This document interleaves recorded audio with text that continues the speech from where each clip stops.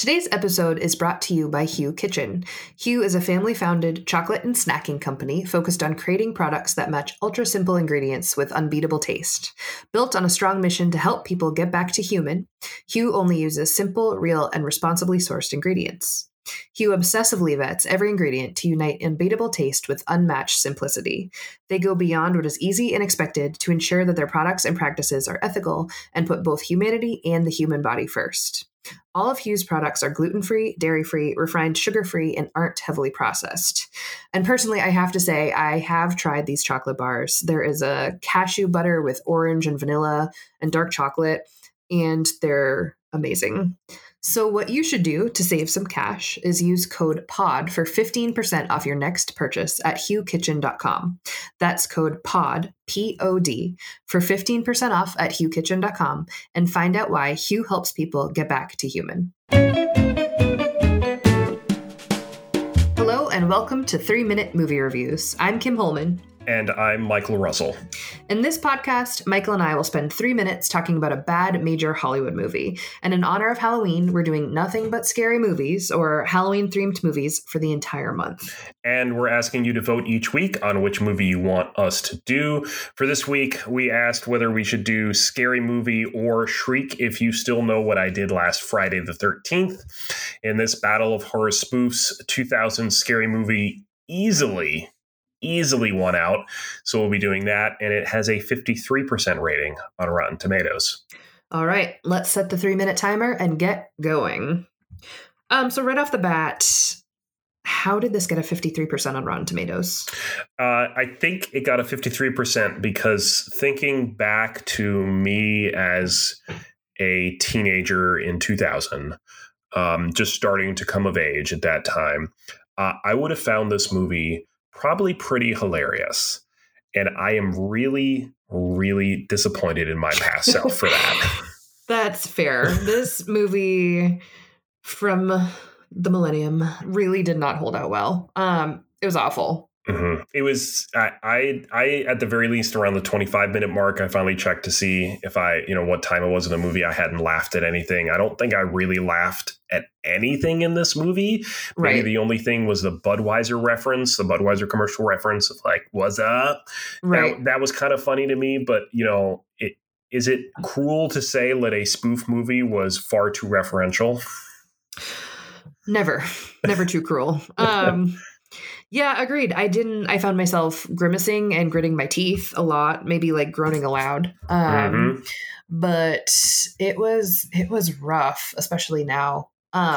Speaking of groaning and kind of how rough it really was, I think probably one of the roughest moments was Miss Man. Yeah. Which was clearly a man as the female gym teacher. Mm-hmm. In the women's locker room in this high school, and then in its office, for lack of a better corrective term, letting Miss Man's very unappealing balls hang out. Right. And I am not sugarcoating this. Literally. Nope. The balls were hanging out.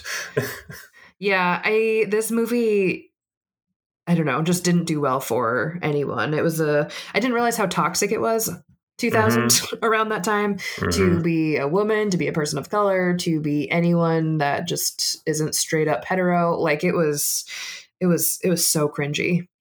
Yeah, it was. I mean, I don't even know. I don't think there was anything worth saving in this movie. It was just a whole lot of bad.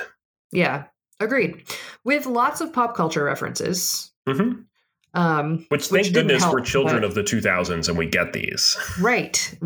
Yeah, absolutely. Still didn't make it funny or even like that nostalgic. It just made me glad it wasn't 2000 anymore.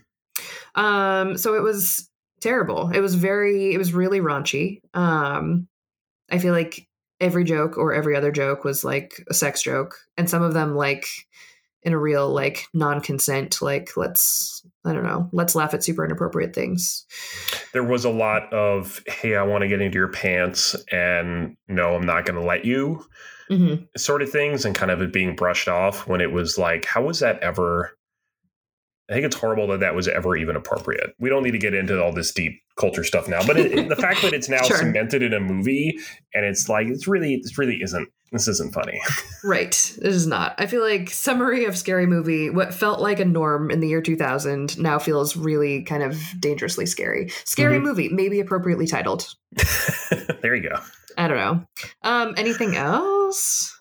I'm was reminded when I started watching this too of how I really am not a big fan of Anna Faris. Fair. I didn't even realize it was her for like a good 10 minutes. So there's that. And with that concludes our 3-minute movie review of Scary Movie. So next week we asked everyone to vote on whether what movie we would do and what would be our family dog movies for Halloween. Honestly, probably better than this week. Probably. The choices we had were either Disney's Spooky Buddies or one in the very long line of dogs saving a holiday theme, The Dog Who Saved Halloween. Nice. And easily Disney Spooky Buddies won out there. So now we'll need to find that somewhere out there in streaming land and watch Spooky Buddies for next week. I never realized dog/holiday/family movies these are both franchises. Yeah. This is our first foray into dog holiday movies. And I'm not a fan of dog movies. I'm sorry. I'm just not. They're usually sad. I'm not really looking forward to this. What I am looking forward to is which one of the next two we're going to ask everyone to vote for who may watch, though, Kim. I am excited about this. Yes. The next two options are Pride and Prejudice and Zombies versus Abraham Lincoln Vampire Hunter. And you should definitely stroll on over to our Instagram account so you can vote if you've got an opinion. We'll put that up again kind of Friday evening is when we'll put it up on our Instagram. So check that out to vote. I will not be unhappy with either of these choices. I feel like I'm just excited to watch one of these. Same. Or so we think now. So we think now. We'll see what actually happens after we watch it.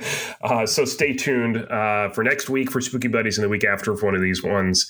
In the meantime, if you have an idea for a bad movie or movie franchise you want us to review, you can let us know on Facebook, Twitter, and Instagram, where our handle is @3MinMovieReviews. We're also on Letterboxd, where you can see other movies we're watching that aren't bad. For now, though, I'm Michael Russell. And I'm Kim Holman. See you next time.